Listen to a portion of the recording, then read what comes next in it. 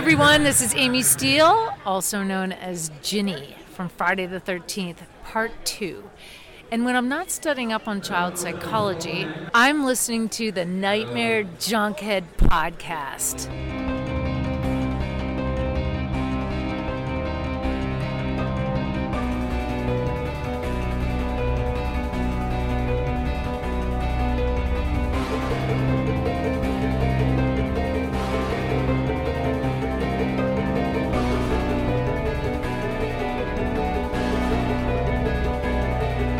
Weaving in and out of your consciousness like a bad dream you can't wake from, this is the Nightmare Junkhead Podcast, a horror podcast that knows the most essential component of any musical diet is lots and lots of beef. My name is Greg D. I'm Genius McGee. And on today's episode, our month of musical mayhem continues as we head to the theater and try to survive Brian De Palma's The Phantom of the Paradise. And whether or not you cried during the Rainbow Connection, you can listen into our show. Simply search for Nightmare Junkhead wherever podcasts are played. Hit subscribe, and when we drop our latest episode, it will download directly to your listening device of choice. All up in your beef hole. And of course, you can find us out on social media. We're on Twitter at Nightmare Junk and on Facebook at Nightmare Junkhead. And of course, it is on that Book of Face where we have an events tab, which again leads to Shenanigans and phantom shenanigans. And as this episode is releasing on Friday, May 14th, Screenland Armor, they have your genre needs taken care of indoors, outdoors, and virtually again. And on the Friday that this episode releases, Genius, our latest Friday Night Fright competed a few years ago in our 2019 Into the Mouth of March Madness tournament, which means this particular film is now celebrating its 42nd year of terror. Wow. The year of 1979, Genius, it gave us two films concerning divorce. I'd like to think the normies got Kramer versus Kramer, and us horror hounds got David Cronenberg's The Brood. Oh boy. Goblins are attacking the school teacher. Keep your hammers out of their hands. This is Psychoplasmatics. So it's technically, I messed up. It's psychoplasmics. Psychoplasmatics would be if Wendy O. Williams went and actually did that particular shit. If therapy. she was the goblins, if she could, Instead of red mittens, it would be black tape over their nipples. And at the end, she's over there, it's Pat-assed with all the goblins. Pat Ash should play the therapist, and then Wendy O. Williams is actually the manifestations of She's the goblins. Yeah, she's the psycho. That's the psychoplasmatics. Wow, that's the psychoplasmatics. But no, in The Brood, we get the psychoplasmics. As performed by one Oliver Reed, and this is 1979 Oliver Reed, and Samantha Eggers. This is actually a kind of a classy film. It is. It's very thought-provoking, very think piece, but with a Cronenberg twist. Oh, completely. The ending of this film is one that will stay with you forever, and I have actually seen this on the big screen. I saw it at Tapcade. Really? So I'm anxious to see it, hopefully, in Theater 1, but then also showing indoors. Love me some old-school Cronenberg. Oh, and this is, like, I think, a good encapsulation of classic and creepy. Yeah, it's in that Venn diagram. It's not on all three because it's not contemporary. It's that one part of the Venn. It's nice. Yeah. It's nice when you get that kind of overlap. But speaking of what is kind of creepy, in the year of 1987, we got an interesting romantic comedy centered around something that I'm sure Yuck Connors would appreciate. Nothing's Gonna Stop Us, Genius. Mannequin. Oh, yes. Oh, yeah. Nothing's going to stop us now. And if this world runs out of lovers, we'll still have each other. I fucking love that movie, and I love that song. Oh, no, don't get me wrong. I'm a big fan of, in this case, it would be Jefferson Starship. Right. They took the air out. Yeah. Oh, man. But the one thing that you probably forget about Mannequin, that got to look off screen, James Spader is in that. Yeah. As like the creep. Yeah, imagine that. Well, right. But the hair is slicked down as it was at that time. And now another one that is playing is, and I've seen that, but technically I've seen a lot of the sketches that it's based on from SNL. MacGruber will be playing. I've seen that as well. I've heard mixed things. As have I. This dumbest shit, or it's the funniest thing ever. So, And if I can meet it halfway in the middle, I'll be happy. So I will be watching this for the first time because I would like to see that in the theater. And then continuing from last week's The Lord of the Rings, The Fellowship of the Rings, we now have The Lord of the Rings. The Two Towers. I like that movie. I like yeah. I like the Lord of the Ring trilogy, the first one. I didn't mind the Hobbit trilogy, but I really like I don't know if I would sit through all 9 hours of all 3 of them together, but I would definitely do serialized bite size like the way they're doing there. I did that last week, actually. I set in for about the first 2 hours of Fellowship, so we were about halfway through, when I decided to leave. Right. But no, Two Towers definitely follows it up there. Now, that being said, that is indoors. Now, outdoors, of course, on Friday, a film that I guarantee you will not find Genius McGee at. And since we are talking musicals, hopefully you can tell me more. Will I put up a fight? Yeah, that's a little problematic. Grease will be playing outdoors. I fucking hate that movie. I really do. I mean, hot take. I know I just heard half the people go, what? Or click. One of the two, right? I fucking hate that movie. I hate everything it stands for. I hate the music. Ugh. I don't mind 2. No, and that's just it. I'm also on the stance. I love Grease 2 quite so much more. In fact, I think one of my highlights of hosting back in the day was a Grease 2 screening because it wasn't fully attended, but everyone there knew all the words to the song. And just were having such a ball. It was so much fun. So yeah, no, we're not showing Grease 2. This is the original Grease.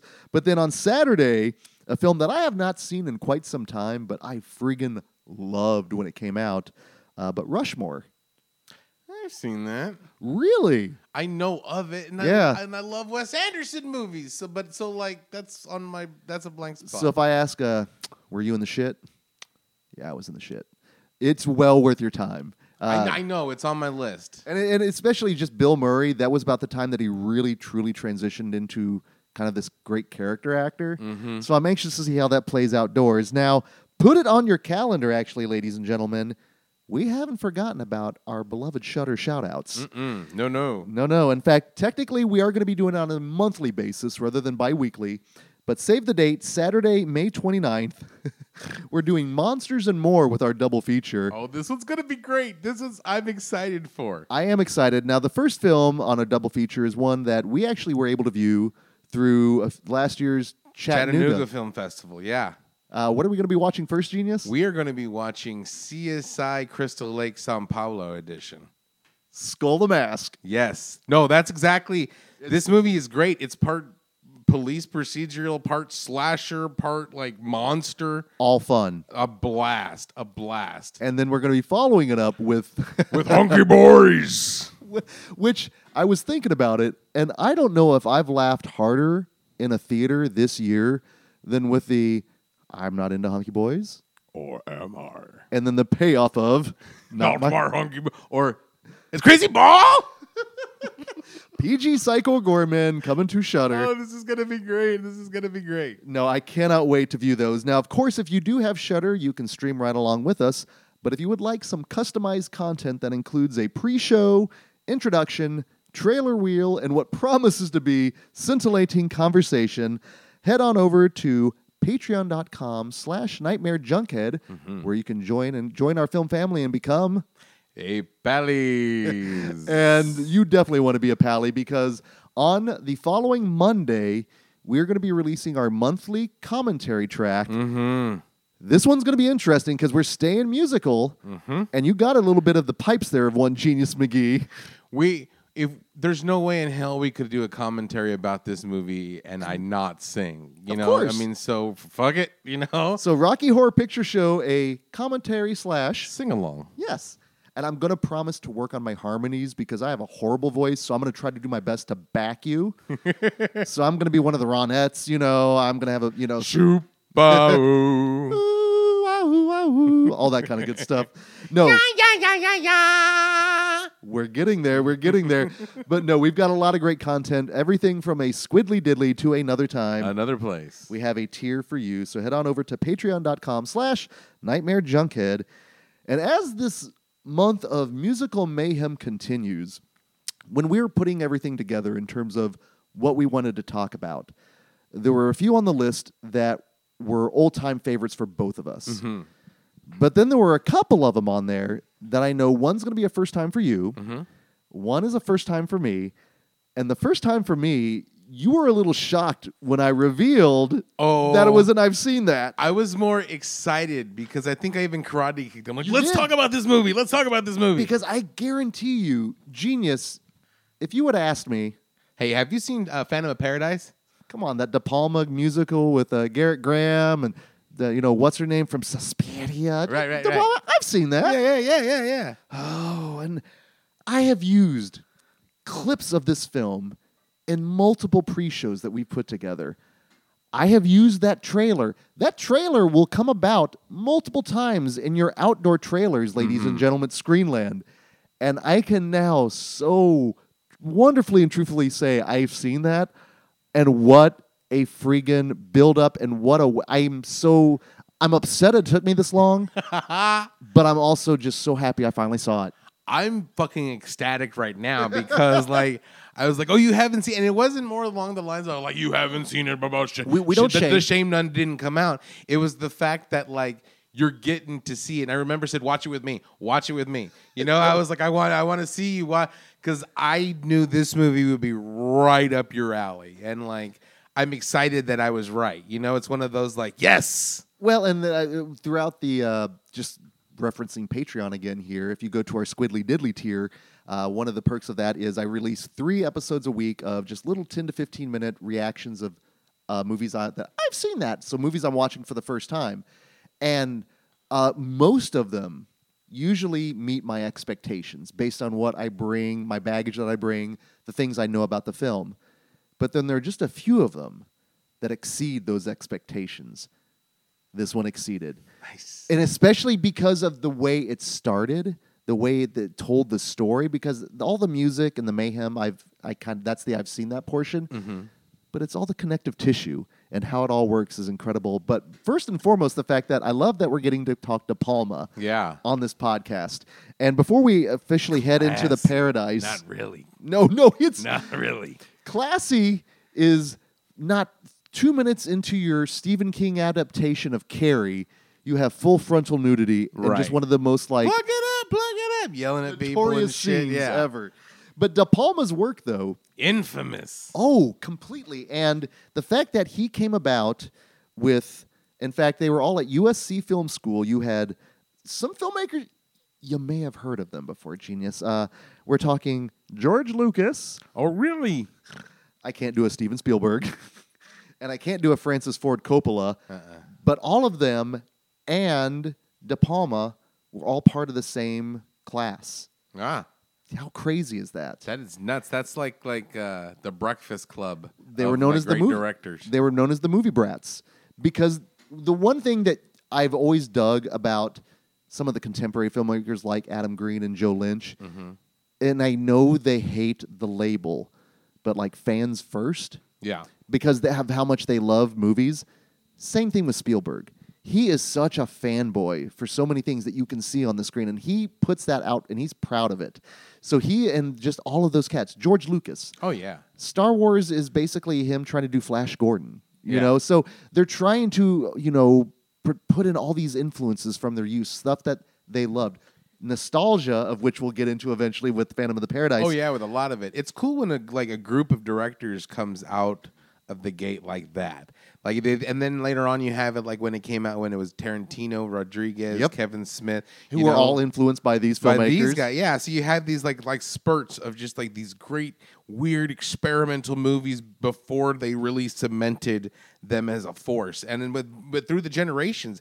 And this one is a perfect example. It's a De Palma movie through and through. Completely. But the reason we know that is because he does have certain almost tropes, but definitely an aesthetic to his films. And always with me, with De Palma, it's going to look good. The colors are going to be striking.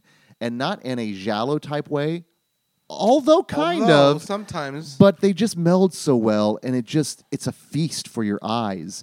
And just the Untouchables. That's the Chicago. That's the De Palma way. With the De Palma way, when Costner tosses Billy Drago off the rooftop. Even the way it's shot with his pure white outfit, it's just everything is striking. Talking about like Carrie, the colors at the very end when she's in red, just drenched in red. Oh and my then God. the colors of the car and everything. It's There's a lot of influence on that. It's incredible. It's incredible.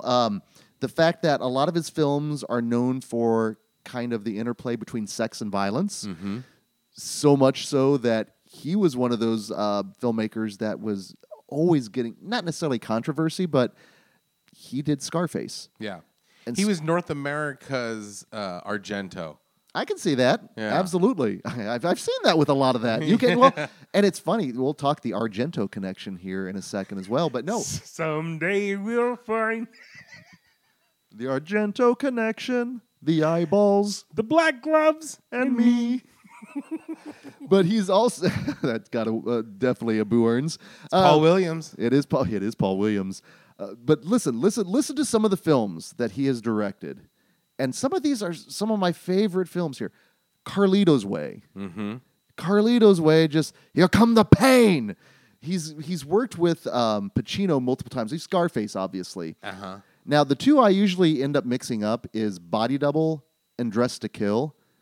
I think was Dressed to Kill. That was the Giallo homage. That was the Giallo homage, the Dressed to Kill one. And then Body Double, that's the one with Kathleen Turner, is it not? Okay. Blowout. Blowout is one. You need to see that. I've seen that. I can tell you the gist of it, but I know I need to see it, but it's on the list. It's so weird. You know, I heard some stuff in my sound design. But see, when I think of De Palma, I think of The Untouchables and Scarface, but I think of Carrie. Oh, and Carrie. then I think of Phantom of Paradise. This movie it had the same effect on me the first time I saw it, the same thing like Streets of Fire. And I think you might have had a Streets of Fire moment. Well, the music ties, the overall aesthetic, the design. 2 years only separate Carrie and Phantom of the Paradise, and you can tell. Because also, one of the things when I think De Palma, and just having recently watched The Stylist, is the split screens. And how he utilizes them. And God, there's a scene in Phantom in here that was just amazing when that popped up. But I love the fact that he just has this style where you go, that's a De Palma film. There is a documentary where I think it's just called De Palma. I watched it a few years ago, and it's him just talking about all of his movies. And I need to rewatch it now that I've watched Like a De Palma on De Palma? It's De Palma on De Palma, basically. And also the fact that he is a huge, huge Hitchcock fan. In terms of the influences that they wear on their sleeve, he's all Hitchcock. In fact, that pops up in Phantom of the Paradise as well. Oh, yeah. And again, we're easing and edging our way into the paradise. It's there's a line outside the door at this point. We haven't bribed the security guards, so We're not on the guest list, genius. We're just hoping to catch the show. Yeah, we are, because we're fans of Paul Williams. I fucking love Paul Williams. So Paul Williams, I think he's not an I've seen that kind of guy, but he's an I've heard that, because he has written some of the most amazing and incredible and... You have heard Paul Williams' music, even if you never heard of Paul Williams. You're looking at some of the songs that he has written. Off the top here, we've got an old-fashioned love song. Just an old-fashioned love song. From the Carpenters, We've Only Just Begun. We've only just begun. I love that song. I loved it especially when, remember when they played at the beginning of In the Mouth of Madness? Like, oh no, not the Carpenters. I'm going to play on my name, and just... You know what? The Carpenters brings people together. Think of Tommy Boy. You want to change? No, it's fine. It's fine. Rainy Days and Mondays, always get me down. You know what doesn't get me down, genius? The love theme from A Star Is Born. That was horrible. And love, soft as a morning chair. Love. It's my favorite, and I just read that he wrote that one. Really? Oh, yes. Oh, yes. My favorite is something we alluded to earlier. Why are there so many songs about rainbows? And what's on the other side? Yeah, I'm gonna tear up thinking about it. He wrote all the songs for the Muppet movies.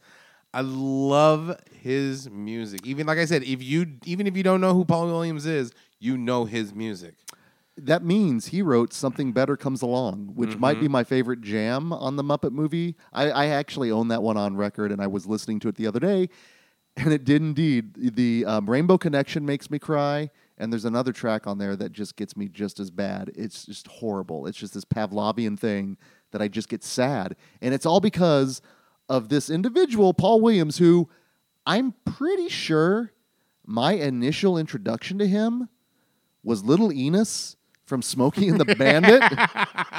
In fact, we were watching it, and Mount Baldy comes in and is like, wait. is that Little Enos? I'm like, yeah, yep. And if anyone has not seen Smokey and the Bandit, number one, stop what you're doing. It might be Hal Needham's finest film. Smokey and the Bandit's great. But I feel bad for Paul Williams in it because it's just, every time he's on screen, Burt Reynolds is just making fun of how short he is. And it's probably all improvised because he's Burt Reynolds and an asshole. It's 70s Burt Reynolds. Hal Needham was encouraging it, I'm sure. Hey, you need a step stool for the Rainbow Connection? And I'm just kidding. This guy's great.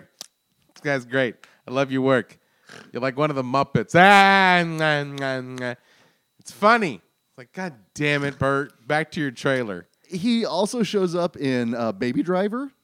As like the weapons guy. Yes. It's fucking rad. I remember watching him like, oh, it's fucking Paul Williams.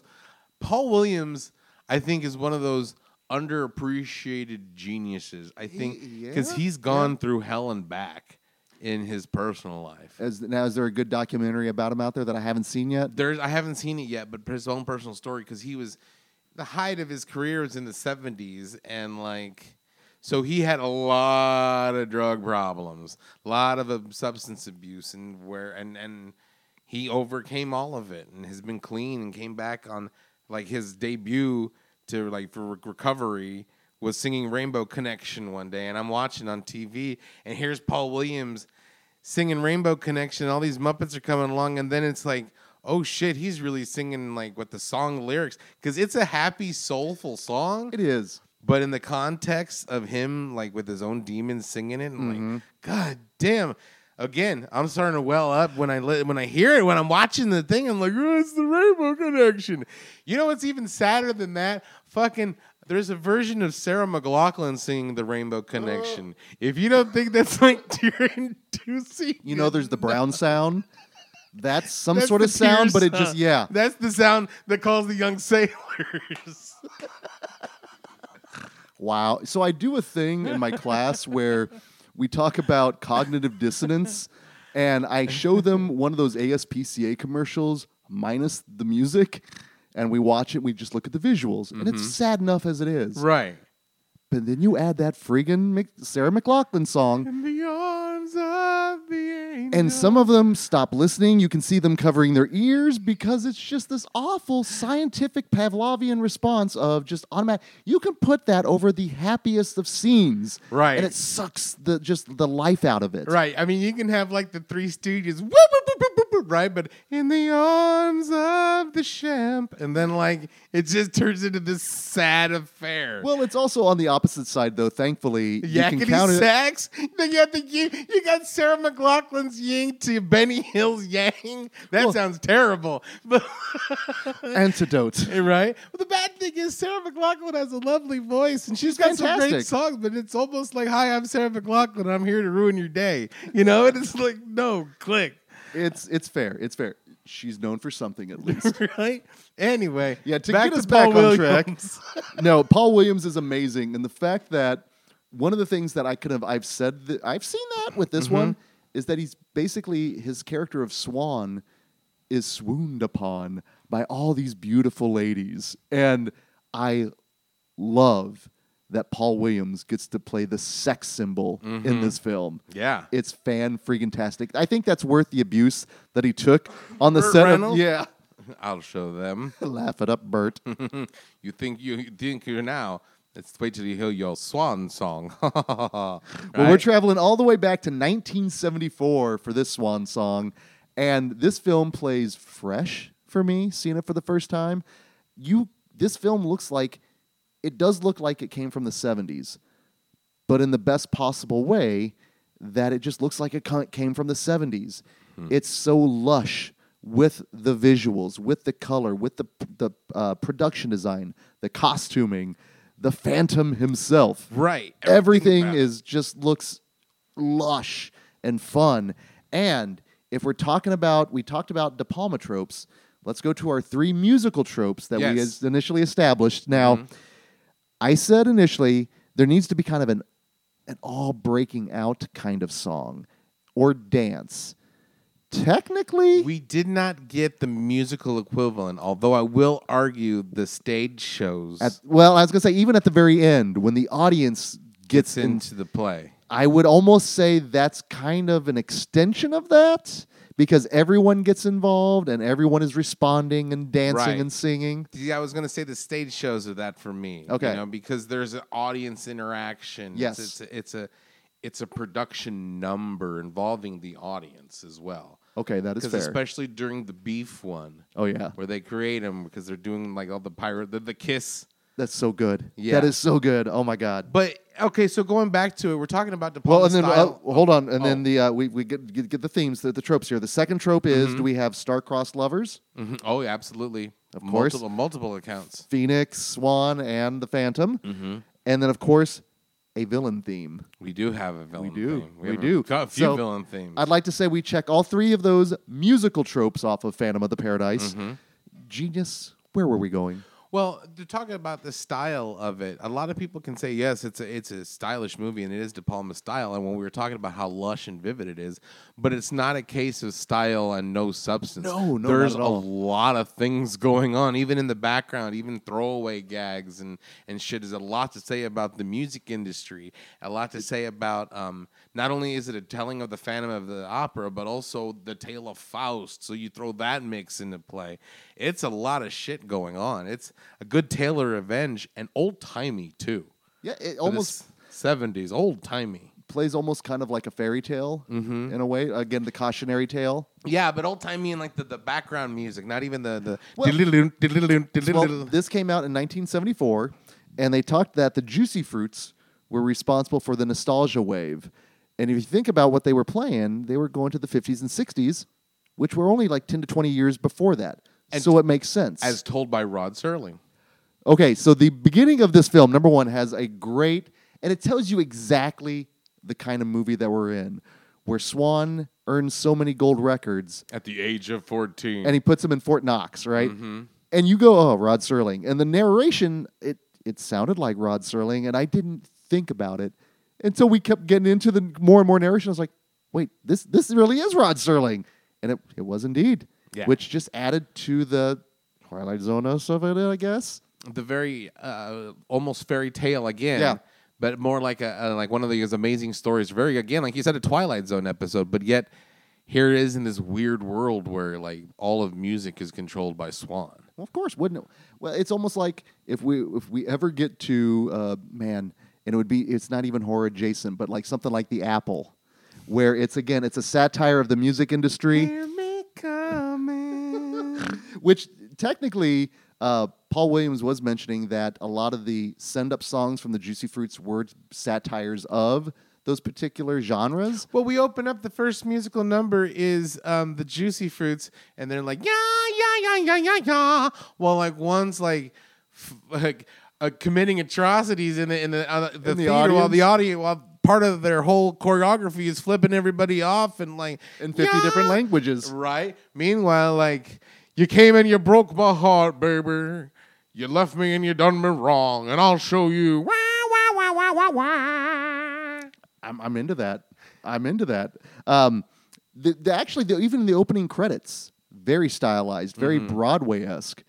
Just the way that the font and the little lights in it. And again, from the get-go, I was smiling, man, because I was just everything was washing over me. And you talked about Streets of Fire. There was a sense of familiarity with this, and I think because of all the clips that I've put in and watched and this and that, again, just seeing the intro, that bit of connective tissue was just the perfect start. Yeah. And then it just keeps getting better. And like you said, it keeps getting weirder, which was, I just really, really love the fact that it just did get weird. And that's how everything's set up is what really exceeded my expectations. I didn't expect for us to go to Sing Sing, for example. And it say Sing Sing in font like that. And- And then with the Benny Hill fast-paced motion getting arrested montage. That little, so Paul Williams didn't actually score that portion. That was actually composed by, because that's another bit that I was like, I'm really, really digging this movie. That was composed by, hold on just a second here. Where is my music by? Okay, hold on. This is horrible. I had it too. George Tipton. George Tipton composed that Tipton. kind of that almost almost intermission-esque music there. It totally did sound. I was waiting for.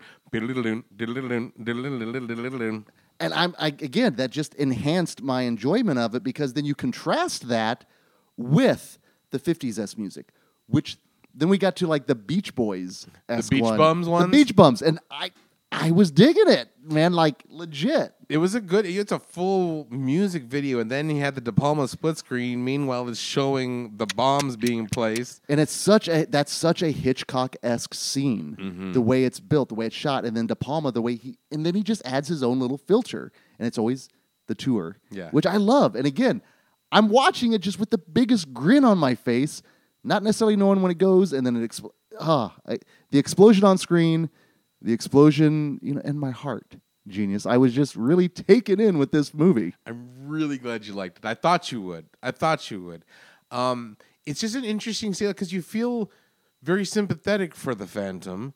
Oh yeah, because he did get dirty by Swan, and Swan is a despicable character. Like even before when they have the auditions, what's the first thing that happens? Okay, get on the bed. Like what? Yeah, we should say 1974, another time. Another place. Going straight back to Streets of Fire. Yeah, that was a little jarring.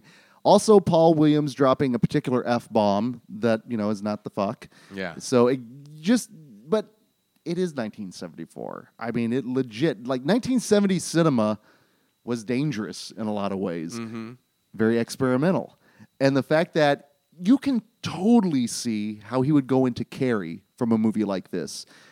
But I don't necessarily see, again, going into The Untouchables and then like Scarface and how he got bigger for the most part. This is such like a weird outlier on his resume. It's Yeah. 100% De Palma, but it's also not. Well, because you have the musical aspect. You have like the phantasmagoria. And yeah, he's done horror like that, but not with everybody sped up like Yakety Sax. Not where people go to Sing Sing. Not where they have like fisheye lenses in the office to accentuate the weirdness. The Death Records office was incredible from, again, looking at just how it was set up and, again, how he shot it. It's unnerving when you go in there. By any chance, do you think Suge Knight was a fan of this film? And like Death Records? From Death Records to Death Row Records. He's like holding people outside of the paradise, pretending to drop them. They give my money, Vanilla Ice. This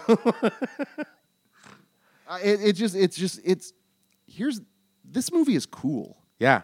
Like legitimately cool. I like the synthesizer room that they had to make him talk, to give him a voice. All the bells and whistles. John Carpenter's like, that place is cool, right? And did you notice that finally when he's singing a song and he gets his voice back, Paul Williams puts a filter on it to make it Paul Williams' voice. And I was like, that's a nice little touch, you evil bastard. He's so evil. Again, it touches on. Now, did Goethe do Faust?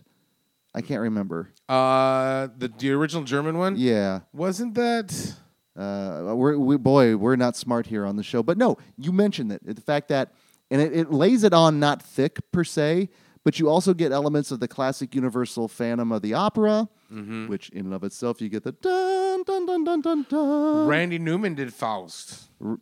Did a musical version of Faust. Jeez, I was to make a deal with the devil. Gonna tell my throat today.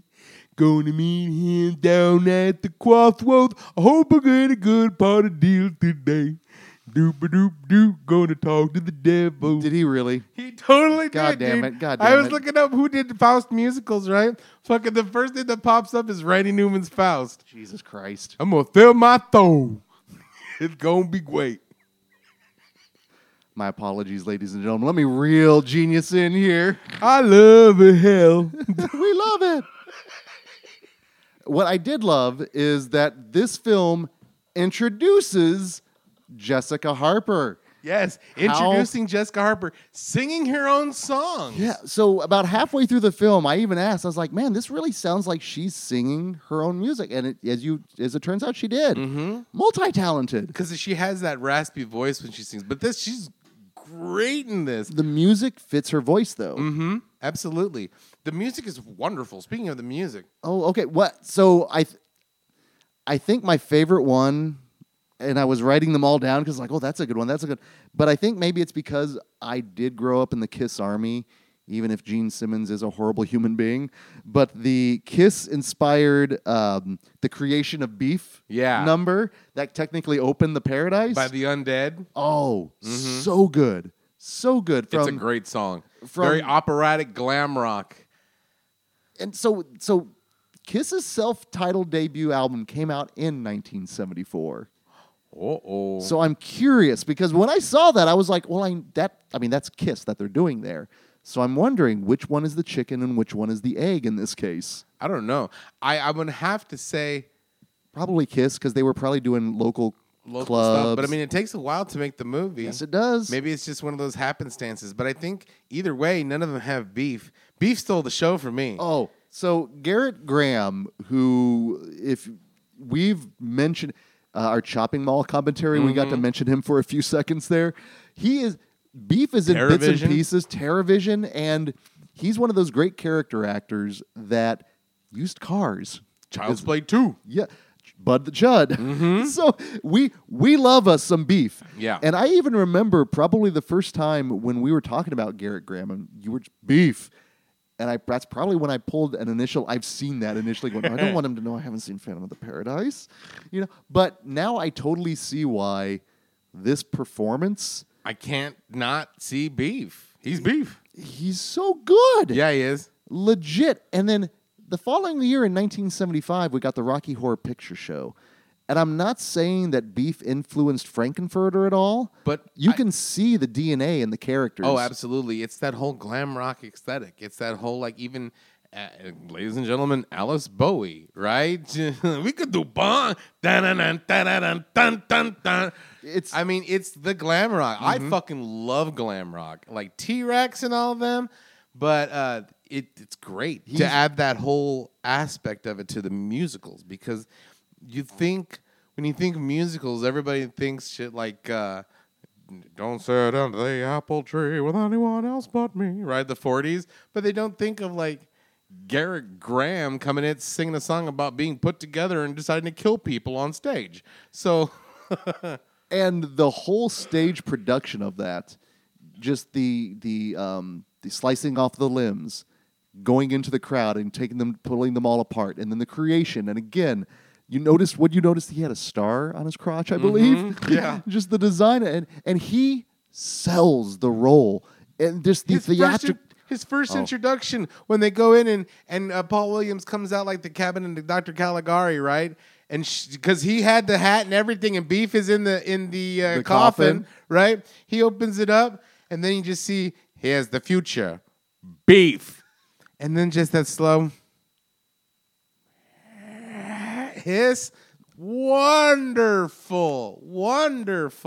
That's got to be the gift for the episode. Oh, well, I'll find that one. Believe me. And it just cemented my love of his performance and what he's done in genre. The fact that he gets not dispatched, but gets warned in a Psycho-esque shot with a plunger. Oh my God! And the minute I saw the shower scene, I'm like, okay, this is De Palma, of course. But totally subverting the Hitchcock shower scene and making it ridiculous. but, and I don't know, this had to have been an improvised bit that Garrett Graham did in the shower, but the behind the back little toss with the soap, I don't know what it was, but I was like, oh, that's kind of wonderful. It just everything about it. Somebody's trying to kill me. Oh, you're just all drugged up. No, I know the difference between drug reel and real, and this is real. I'm glad that when I reference beef now, I know all the bits and pieces of the beef.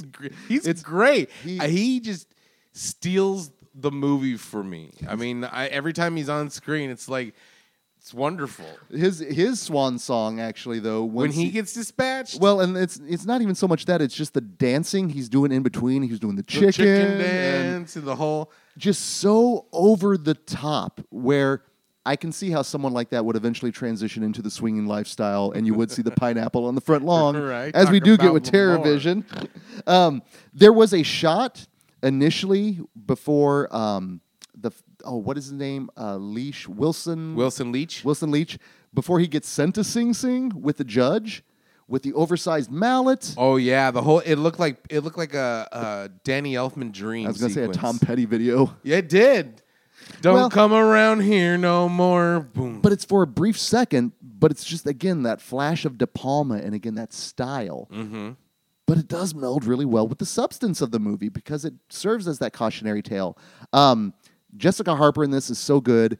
Only 3 years later, she would then go to star as Susie Banyan in Suspiria. Which now, seeing the fact that she worked with Argento and De Palma, and Makes just sense. and especially the use. So I would love to see this and Suspiria as a double feature. Oh yeah, singing and dancing Jessica Yes, Harper. yes, old Hollywood style. Yeah. Mm-hmm. It's. I'm glad she showed up in the remake. Because she's wonderful in this, Well, and she's not the innocent heroine everybody thinks she's going to be. Oh no! She is really quick to succumb to, the allure of fame. Yes. Yeah. Well, and that's the thing, Genius McGee. You're someone that doesn't, doesn't necessarily dislike the spotlight or anything. What would it take for you to, sell your soul? What's the Faustian thing? Is it the Homer? Not the donuts, but Well, there's something along the line. They said in there anyway. It's like when he was sitting in the mirror, he's like, "Well, your soul's going to hell anyway. You might as well get something good out of it." Come on now, man. You've lived a pretty stalwart lifestyle. I don't think I you don't have think to I'm go- going to go to hell, but I mean, at the same time, like, hey, you want your own like late night TV show and a couple of $1 billion for like forever? Oh, is Cool. it Late Night with Genius? Yeah, late night with genius. Hey-oh! Now, okay, so let me ask you this: is Mount Baldy, is he going to be your Ed McMahon or is he going to be your Kevin Eubanks? No. He's gonna be like the camera guy that's always like, Shaking or his the head. guy holding up the cue cards like the Wally. Like he's like, that was bad, right? And I'm like, what'd you think? No. They just cut to him and he's like, man, stupid. And then sometimes they'll come and we'll do segments and shit together. Ooh, that's good. Mm-hmm. The little, man on the street. Yeah. It's you and oh, god damn it. Okay, you know what? I'm going to be tuning in, sadly, so I don't know if that's a good thing or bad thing. We get a knock on the door right now. We need a new show. Hey, you got any ideas? Oh. Just in jest. So here's my problem. My Faustian bargain would just being in the audience somewhere. No just, way, dude. Just enjoying it so I don't have to be in the spotlight, but I can no be part way. of You're it. the band leader. Oh, You're the Doc Severn. Can I play the cello? Yeah. I You don't could want play- this. No, you could be the Jean Baptiste, dude, because you can play any fucking instrument you want. John, I appreciate that. That would be good. Okay, let's get back on track here. Anyway, Swan. Swan I love their logo. Death Records. with the little dead bird. That is great. A lot of fucking birds in this Lot of movie. birds. You got Swan, you got the Death, you got the Well, logo, you got Genius. Phoenix. Who did the birds? Well, Hitchcock, yeah. So that makes sense again. Mm-hmm. I mean, he's not being very subtle with his homages. And Even his in the dance scene, they were all birds. The dance death scene. well, the dance death scene at the very end really struck me because there was a particular extra in the crowd that Rock Freak. rock freak from the get-go. I was like, who is that? Because they had a very Bowie-esque, Iggy Pop-esque kind of look. Mm-hmm. And immediately from the get-go, when things start going awry, and he immediately hops up, He's ready to go from the get. and I thought perhaps that was going to be someone like a passing of the torch potentially. Not necessarily. It's just someone that got caught up in the heat of the moment. And even Paul Williams, Swan mentions the fact that, oh, I'm going to kill her on stage because it's all like this is the best kind of entertainment. Mm-hmm. So again, it's kind of a play on how bad we are for the most part. Well, again, it's everybody in this movie is awful, and everybody has signed deals with the devil. You think you wind up thinking, okay, Swan is possibly the devil himself, Right. but then he has that line, "I am under contract too," and then you see the bathtub, how he's always been a pretentious shit because he was a musical genius, and then I guess like if I'm gonna might as well die if I'm not gonna be able to be young or look good forever. Was it probably was it 27 when a lot of them The passed? 27 Club, Yeah, something like that, probably. Yeah, 27. Yeah. I think so, right. No, and that's actually that entire sequence is the way it's shot. The way that actually the Phantom is looking at it, the fact that everything is recording via reel to reel, and that is the contract. And that's what, in the mid 1970s, technology was changing, and that makes sense. And he's this record producer. He knows all those audio visual things, and everything is all. Even like his bedroom, even when he torments the Phantom, when he's like making love to Jessica, to Phoenix, Yeah. and he's like ha, ha, ha, ha, just broadcasting it, and then recording himself, watching himself Through the window. via the Phantom, right? Creepception. And he's just there with that like sinister Paul Williams smile.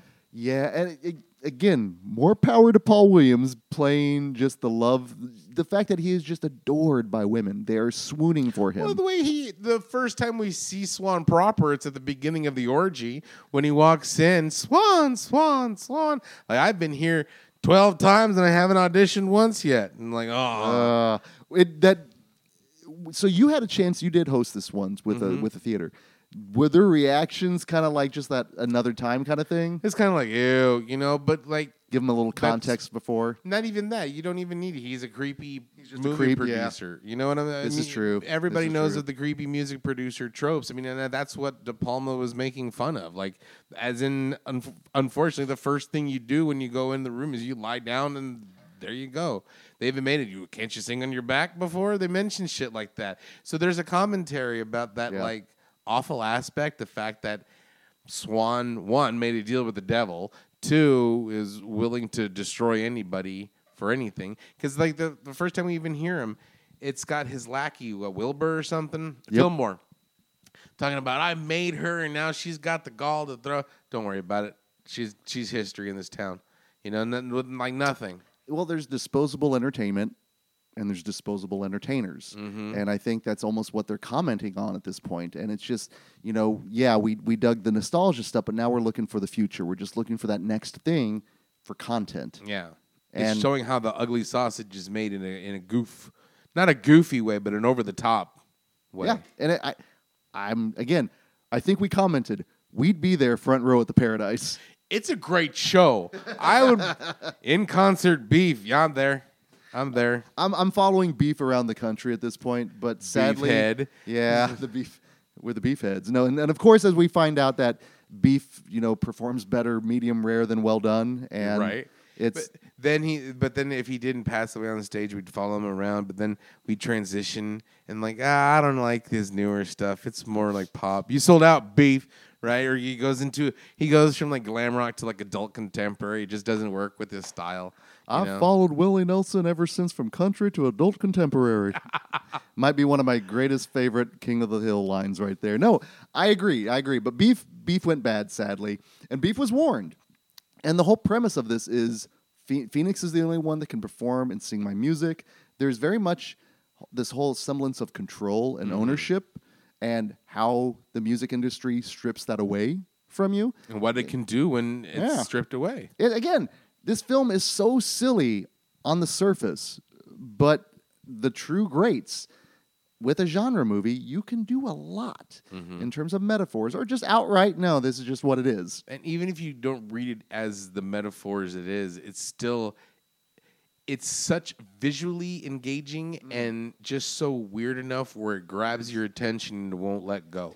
You're like, well, what's happening next? And like, what's going on? Because nothing ever gets stagnant. It just keeps something new. A new decade appears, a new aspect of the paradise, a new thorn in the side. Like, oh, Swan's immortal. Okay, let's see what's going on next. It's just got that enough weird style. It is a breezy 90 minutes.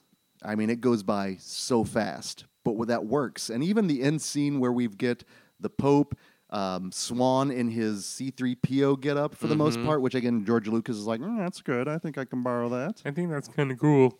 Can you sing in 3,000 different languages? It's The lovers, the brrrr. But you can see where this would actually play as a great background movie at a party that could easily get you to just get everyone around it and then just start watching it, or just be that cool thing in the background that people are going to comment on. Because it's still got cool music. Even if it's playing in the background, the music is just cool. And then you can keep that on mute and then play the music, which I went probably about halfway through the film. I pulled up the laptop and I started searching for this bad boy. It's expensive, and I was trying to find it on vinyl, of course, just because I'm a dork. But I'm going to get this one, my friend. This one is so good, and we watched this on the Scream Factory Blu-ray, which I am also going to be purchasing because on disc 2 there is a making of, which, and knowing what they do, is probably a good 40 to 45 minute long piece. I cannot wait to revisit this again. I'm really glad you liked it. I thought you would. I thought you would. I am too, because I'm always. I don't have a lot of hype going with these, and even again, if it just even kind of meets my expectations, even if it doesn't, I will have seen it at least. When I hosted it at the Alamo, I asked afterwards, like, what'd you think? And people were like, holy shit, that was a great movie. And I'm like, yeah, like that movie was so weird, but it was so cool. And like, it's a cool movie. It's cool. It's just a cool movie. It's just weird enough. Again, the music is phenomenal. There's some toe tappers in there. And of course, the performances are just fantastic. No, from top to bottom, this one was an absolute joy. And again, is going to go into my regular rotation at this point. And I got to go back and watch De Palma now just so I can hear him talk about Phantom, and now that I've got context and the connective tissue. Other thoughts on Phantom before we do our little swan song here, Genius? I would like to have a show like The Paradise. There needs to be something old school, like a theater where there's like live shows and things like that. I But think like it was called American interactive. Bandstand. Something like that. Now we're like da-da-da-da-da-da-da-da. Not to go up and necessarily dance, but it's a spectacle. You know, I think that's one thing a lot of things are missing nowadays is spectacle, Panache. some audience participation. Well, if you are needing a little spectacle in your life and some panache, you could do no worse than watching Phantom of the Paradise. Thank you for letting me truthfully say I've seen that with this one, Genius. I am so happy on this one. I'm glad you dig it, dude. No, this one was beyond fun. Beyond fun. Now, next week, we are actually going to be heading to Canada for our next musical number, and this is going to be an I've Seen That For You, correct? We initially first saw this first on Trailer Wars. It looks weird, but it's got Pia Zadora, so... So, yeah, I mean, that's what I love what we've done so far is we're actually going to go from Jessica Harper to Pia Zadora. This is quite a ride, and I'm good with this kind of a ride. So until that time, this is Greg D. I'm Genius McGee. And we'll see you in your dreams. I didn't even get to make a swan song joke.